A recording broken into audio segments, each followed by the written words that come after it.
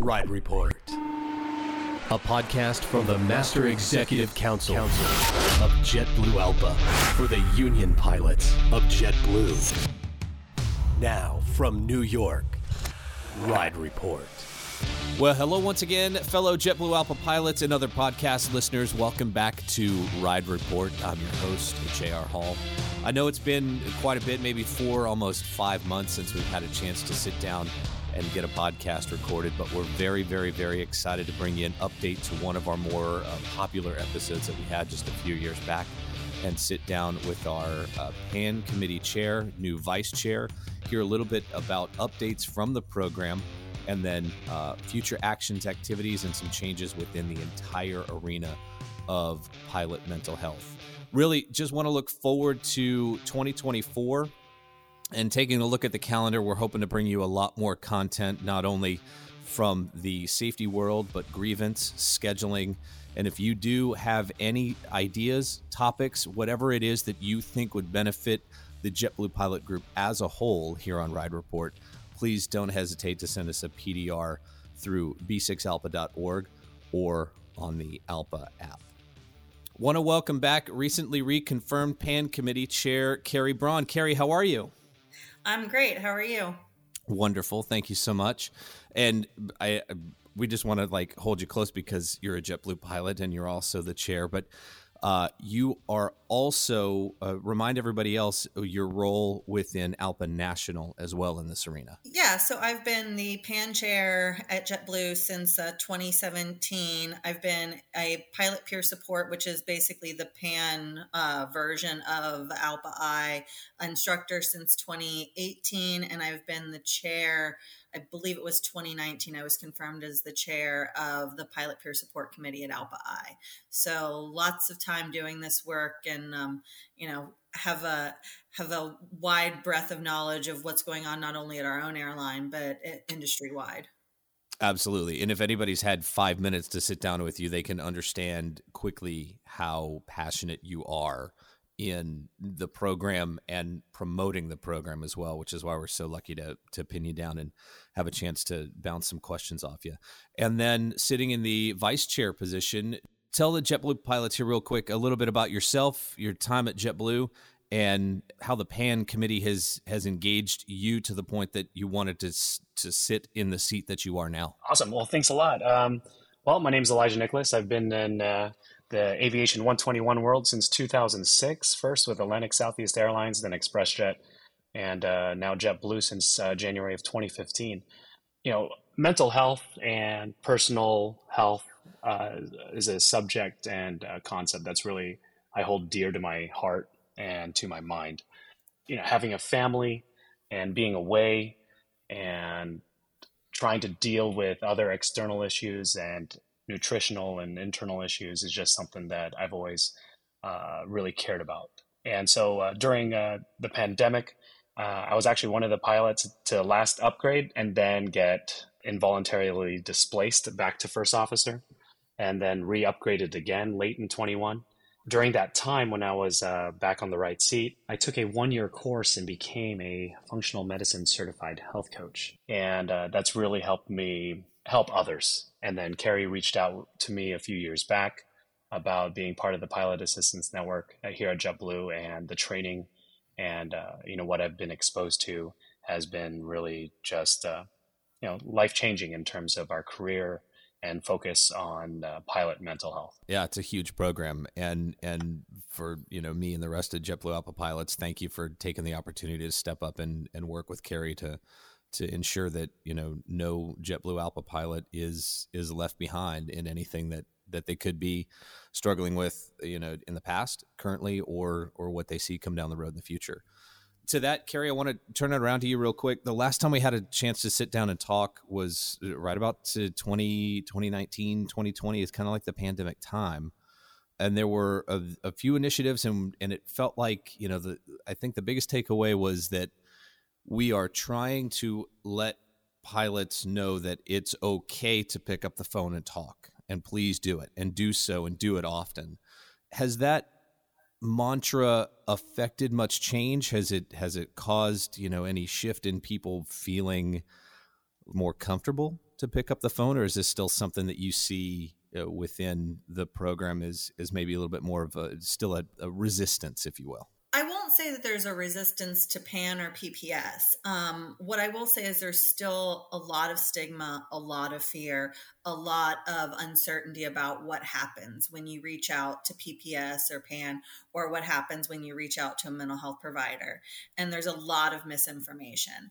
Our calls come in waves. We get a lot of calls for a week or two, and then we don't get a call for a week or two. And what that tells me is I need to do more marketing at JetBlue, that I need to get the word out that we're here, that we're a non-stigmatized, that we're a safe place, non-reporting place where you can come and get resources and get the help that you need, or get access to the resources or the information that you need to live a healthier, happier life, and deal with whatever those stressors are.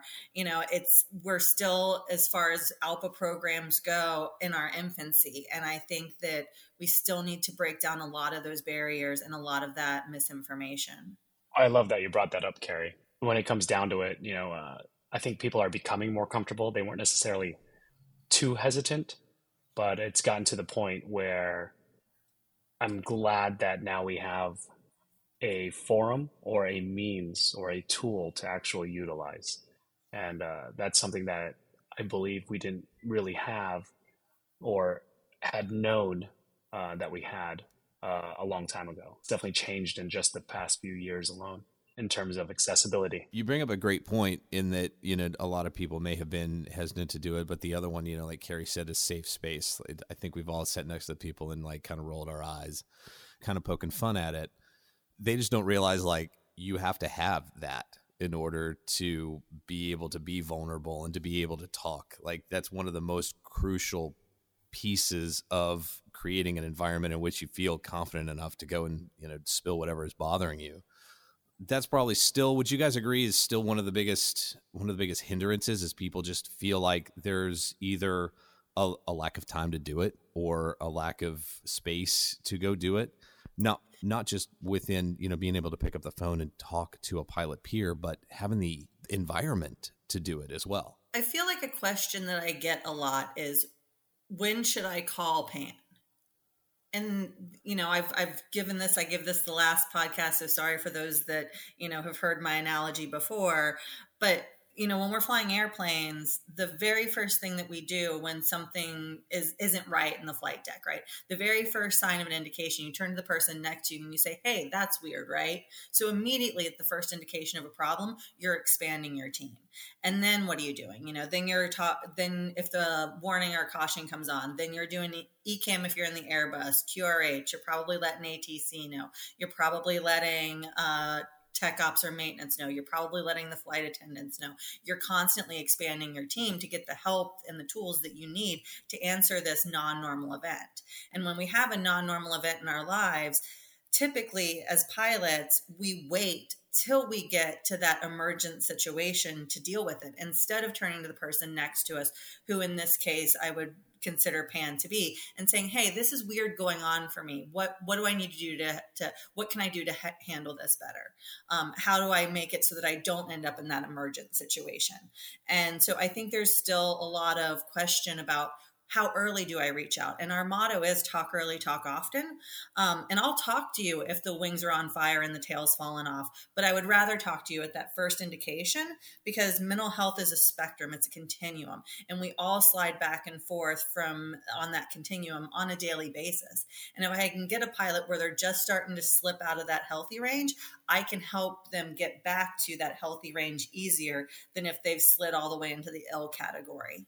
I want to bring up probably one of the biggest catalysts that maybe most of us do realize, maybe some of us don't realize, and just having a conversation about it will bring that awareness around it. But the other thing we should do is constantly reinforce, how can somebody get in touch with you and your committee within JetBlue ALPA, Carrie? So there's a couple of ways. We have a 309 number, 309 PPS ALPA, 309-777-2572.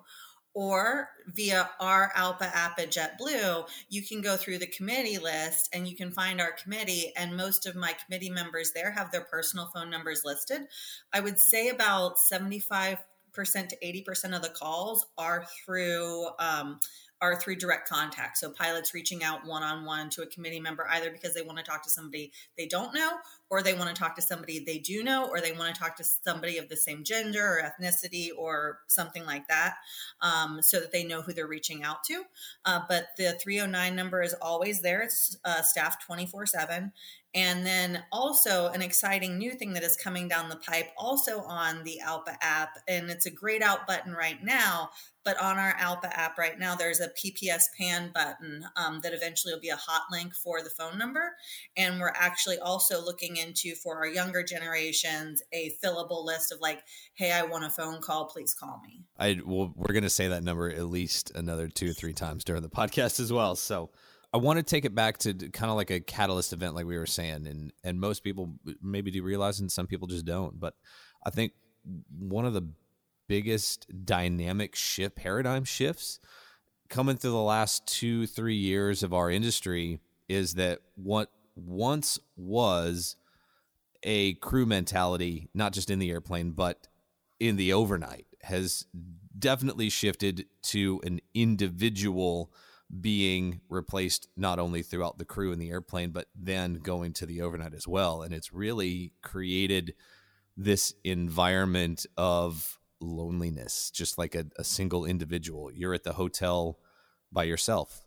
You're having multiple meals by yourself. You're sitting in the airplane by yourself. You're sitting at the airport by yourself. And this just continues to be prevalent month after month after month, and almost just unconsciously, right? It's just part of work. We don't really think about it until you turn around and take a look back and go, whoa, I think I feel like I've forgotten how to have a conversation with another pilot.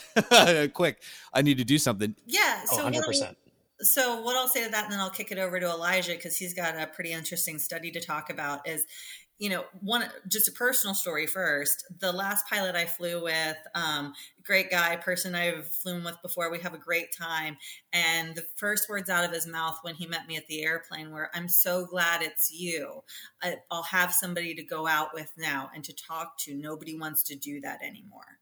What the pandemic did to us was it taught us to isolate. And we got so used to isolating that we didn't come out of that for some of us, or some of us have a harder time coming out of that. And it's created what mental health providers are calling an epidemic of loneliness. And it's causing real issues with mental health moving forward, in the coming years. And Elijah, do you want to talk about your study? Thanks, Carrie. When we were younger in our 20s, we were still a little bit more developmental in terms of trying to find the social circles and what we were doing, any hobbies and things to do and fill our time with.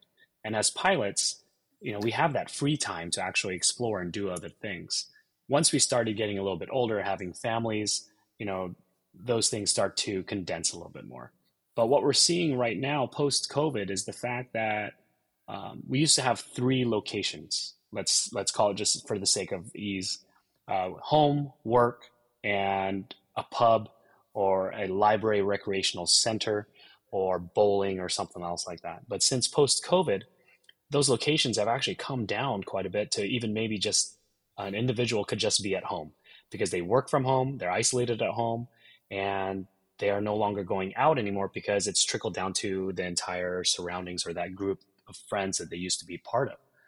So we are finding that outlet that we used to have, that third place to go relax and socialize, has actually slowly been disappearing. And that's what we are encountering right now. And there's a lot of talk about it at the end here of 2023 as we move into 24. How can we actually change that and create more social gatherings again? And, we are an innate creature to actually be out there and socialize. We are inherently social beings.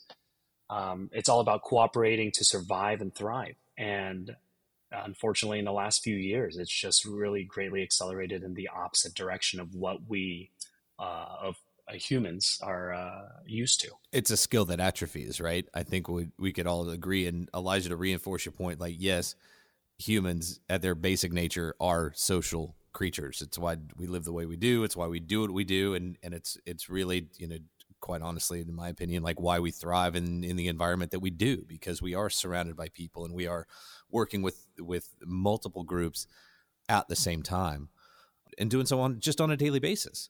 What would be some of the things to, let's say somebody's just had this like, okay, I understand now like what the loneliness means. And yeah, you know what? It's kind of affecting me professionally. Is it affecting me personally? Is that something that you guys have seen maybe become a little bit more prevalent? It would be quite natural for it to manifest itself now personally within, you know, an individual's family or extended family or home life, right? 100%. Yeah, and that's actually part of an indication that you're not that you're possibly not maybe clinically depressed, but having a depressed mood or having not clinical anxiety or a diagnosable condition, but that you're starting to have some anxiety. Is that you don't want to do the things that you used to love to do. You don't want to go out and be with the friends that you want to be with. Oftentimes, what I tell pilots that are experiencing that is that, you know, to try to, maybe if you're used to hanging out with a group, maybe just call up one person from that group and ask them to dinner. And whether you want to get off the couch or not, once you get off the couch and you're actually there and you're having a good time with your friend, then that reinforces the positive aspect of it and gets you out of that, oh, I shouldn't do this, oh, I don't want to do this, I should just watch Netflix or whatever it is, right? Excuse that we use for not socializing or for not isolating. And then reinforcing that good feeling of actually having that interaction can get you out of that depressed mood or anxiety mood. And then that would stop it from possibly becoming a clinical disorder, or could possibly stop it from becoming a clinical disorder. Realizing that you are lonely is definitely one of the first indications, like what Carrie was saying, but then doing something about it and acting on it and trying to, you know, get off your phone, get off that social media, stop being overstimulated by whatever news, depressing news or whatever it is, but trying to work on that self and come up with that hobby again that you enjoy or that can actually grab you and make you excited again. As long as you're able to pivot in that towards that direction, you're going to end up, you know, being okay. But if you can't, and if you're stuck in that loneliness mindset and you start to spiral, I mean, that's where we have our PPS 309 PPS ALPA for you to call and just talk to anyone. And for simple situations like that, we're here for you guys. I mean, I can tell you that I can speak from personal experience that I've felt that loneliness feeling, you know, slowly matriculating itself throughout my entire life, and was able to find something to turn that mood around and just change my thinking. And, you know, I heard it all the time from messages in school and everything else, but mindfulness and gratitude. And it changed my entire outlook on not only what it was, which was honest to God stymied, but you guys is that something that also falls within your arena as well? Mindfulness and things of that nature? So we teach in our initial, we teach a self-care lesson, which does include discussion on mindfulness. In our recurrence, we teach a resiliency and a salutogenesis, which we won't get into salutogenesis here, but it's basically how to look at yourself from a place of wellness. And it used to be that there wasn't a whole lot of science about mindfulness and about gratitude practice and about, you know, how your brain chemistry works when it comes to positive thinking. And now there are those studies out there. And so what used to be sort of fringe hippy dippy science, we now have legit scientific data that says, yes, having a gratitude practice, being mindful can actually rewire the way your brain works and help you become a more positive, happy person in the long run. It's not always easy to do, but they're simple things. They're not always easy things. Exactly. And at the risk of sounding all woo-woo, it literally did provide me an ability to park some of those negative thoughts and be able to park them and then forget about them. And it was something that was brand new to me that I had a complete, you know, abhorrent disposition towards until I got to learn more about it, put it into practice, and then figure out how it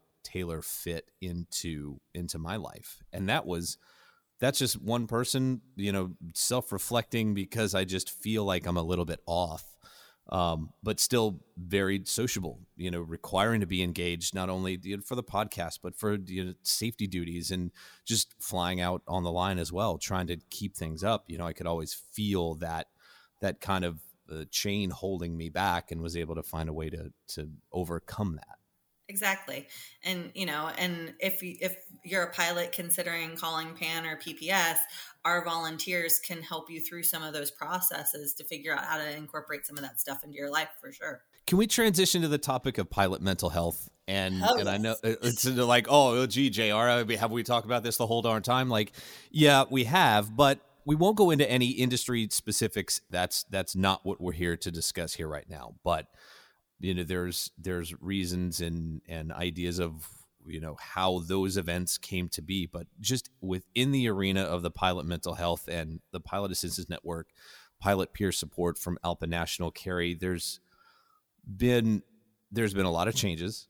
There are definitely some advancements that you've had a part in discussion, but that's the biggest point, right? Is generating the discussion of pilot mental health and how it dovetails into the FAA, into ICAO.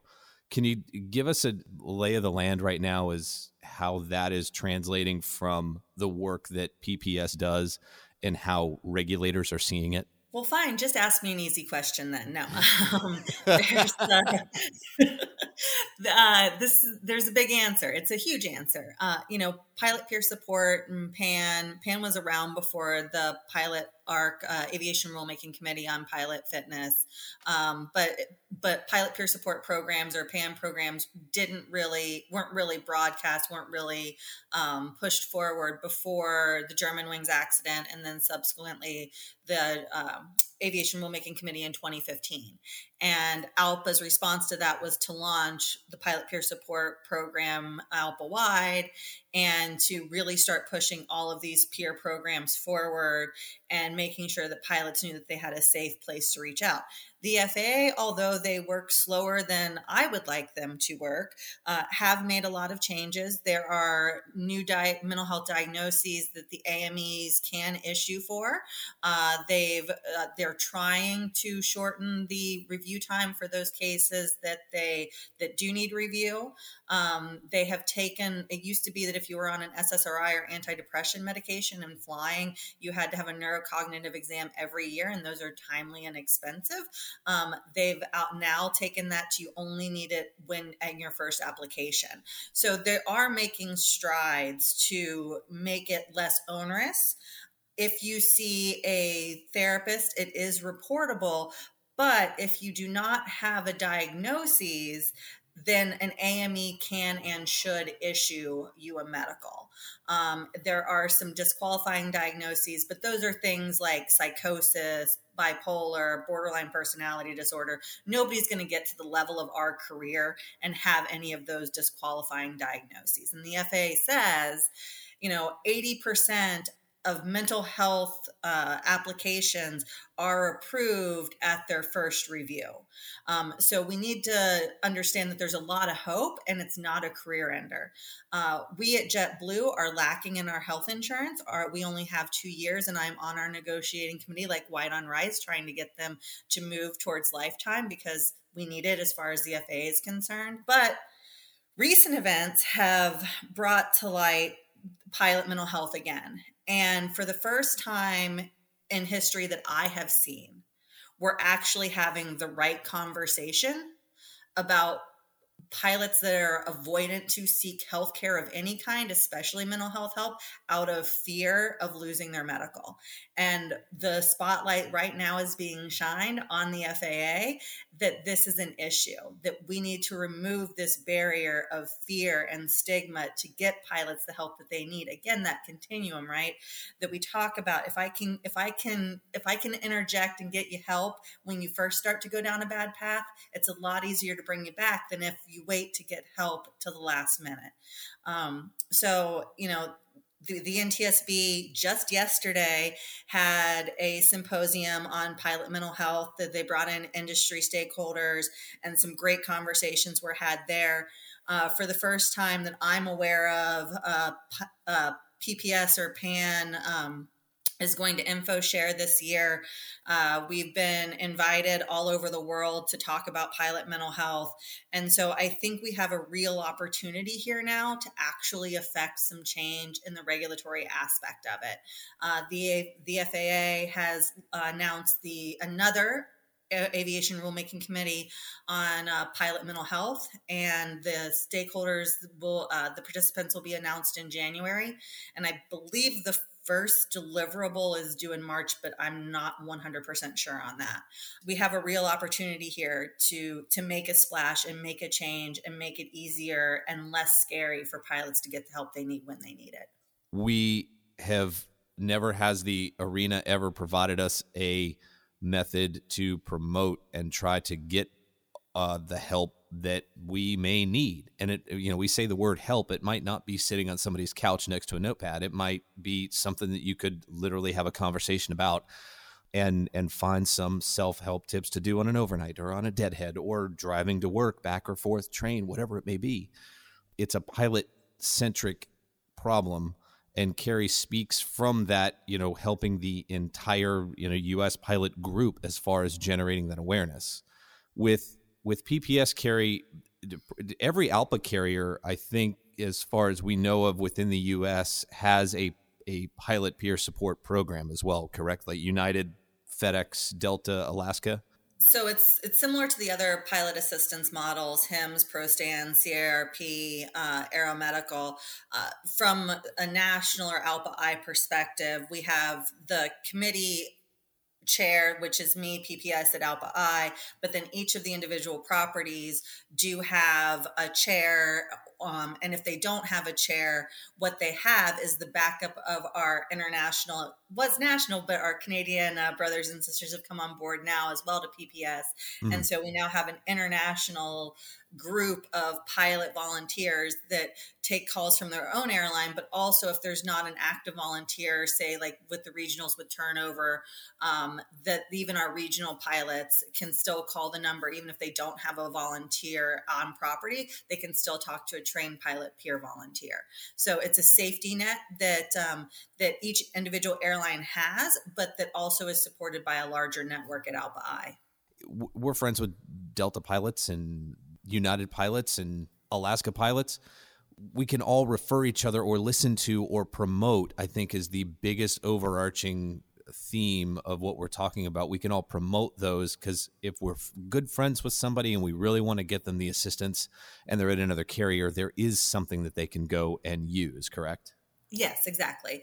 And most of the carriers use the 309 number. The Canadians use the 188 number. That's an ALPA-I number. But PAN, PATH, and SOAR, so FedEx, United, and Delta, each have their individual numbers that are prospective to their own properties. However, if you do call the 309 number, if you are a Delta, FedEx, or a United pilot, you will get routed to the appropriate phone tree. Carrie, one last question for you. I know that you just made a mention that the first deliverable could be sometime within the first or second quarter of 2024. And I would have to reasonably imagine that there not only is a heightened awareness around it for certain events that have occurred recently, sure, but within the regulatory world, there has to be an appetite for them to be able to attack something that quickly. Am I kind of reading the tea leaves correctly in that regard? Exactly. Everybody sees the issue now. Everybody understands that it's the barriers and the fear that are stopping pilots from getting help. The FAA very, very, very much supports PPS and PAN. They have been at every training we have asked them to come to. They talk to our volunteers. They explain the process, although onerous, and hopefully that will be changing. They really see it now as a team effort, right? The FAA needs to be involved. PPS needs to be involved. PAN needs to be involved. And quite frankly, our carriers need to be involved so that our pilots have that safety net of support, both financially and in their interpersonal lives, to be able to reach out to PPS PAN or to reach out to a mental health provider should they need one, and not have that fear around it. And the first sort of way to get pilots to understand that and to reduce that stigma is to get them calling PPS PAN to talk about these things, to talk about the process, to talk about how it shouldn't be scary. It should be something that you want to do. A lot of pilots suffer in silence for so long. And then once they do get the help, they're like, I don't know why I suffered for so long. Well, they suffered for so long because they had so much fear about the process. And there doesn't need to be that much fear. And I think that'll dovetail, Elijah. I want to bring up one last opportunity to not only plug the phone number as well and how to get in touch, but tell us how can we break down, which is another big theme, these barriers to getting your phone in your hand and dialing the number?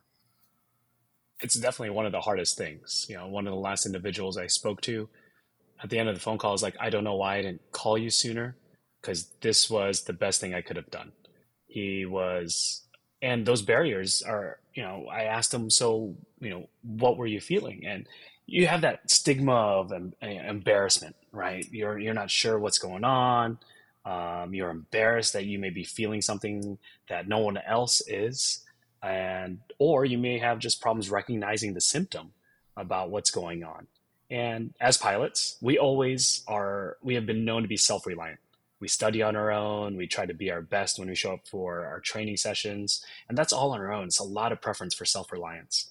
And sometimes we can't combat this mental health or stresses by ourselves. So, once you are able to know that, you could confidently trust someone by just calling 309 PPS ALPA, and you will get a peer who can support you in the manner that you may be looking for. And it's just a conversation, someone to talk to. And sometimes that's all we need. And, it's all about getting that social support and encouragement from others. And we're here for that. And it's awesome when I hear, and get a call from someone else who said that he knew someone who called this number and got the help that he needed, or the direction that he needed, to, take the next step and do whatever he needed. Dialing that number and just picking up the phone and just pretend we're one of your friends. We really are. We are the same kind of pilot, no matter if we're flying a 190, a regional jet, or even a 320, throughout the entire industry. We all have the same kind of battles, similar or different, but to a degree that we can help each other or direct someone or any of us to the resources that want to get us better. We're all here aiming and striving for the same goal. Rowing in the same direction, and also understanding that not just, it's appropriate for us to be talking about this here, in the holiday season, but the holiday season is probably one of the more dramatic and rather effective triggers to putting somebody into this, perpetually negative state. Well, and the one thing that I will add is while we all think as pilots we're exceptional and we're the exception to the rule, we're capable, we're strong, we're all these things, right? I am the captain. I'm in control of everything. Mental health is a real issue. 1 in 4 people every year will have a clinically diagnosable depressive episode. That doesn't mean that they'll be depressed for their entire life. Depression can be like the flu. It can come and go. And so understanding that 1 in 4 pilots may be struggling with a mental health issue within the year. And also 50% of the US population, it is estimated, will have a clinically diagnosable mental health condition within their lifetime. So it is common, it is normal, and it's something that we need to start talking about as a pilot group of how we're going to keep each other well, supported, and safe. This is a safety issue.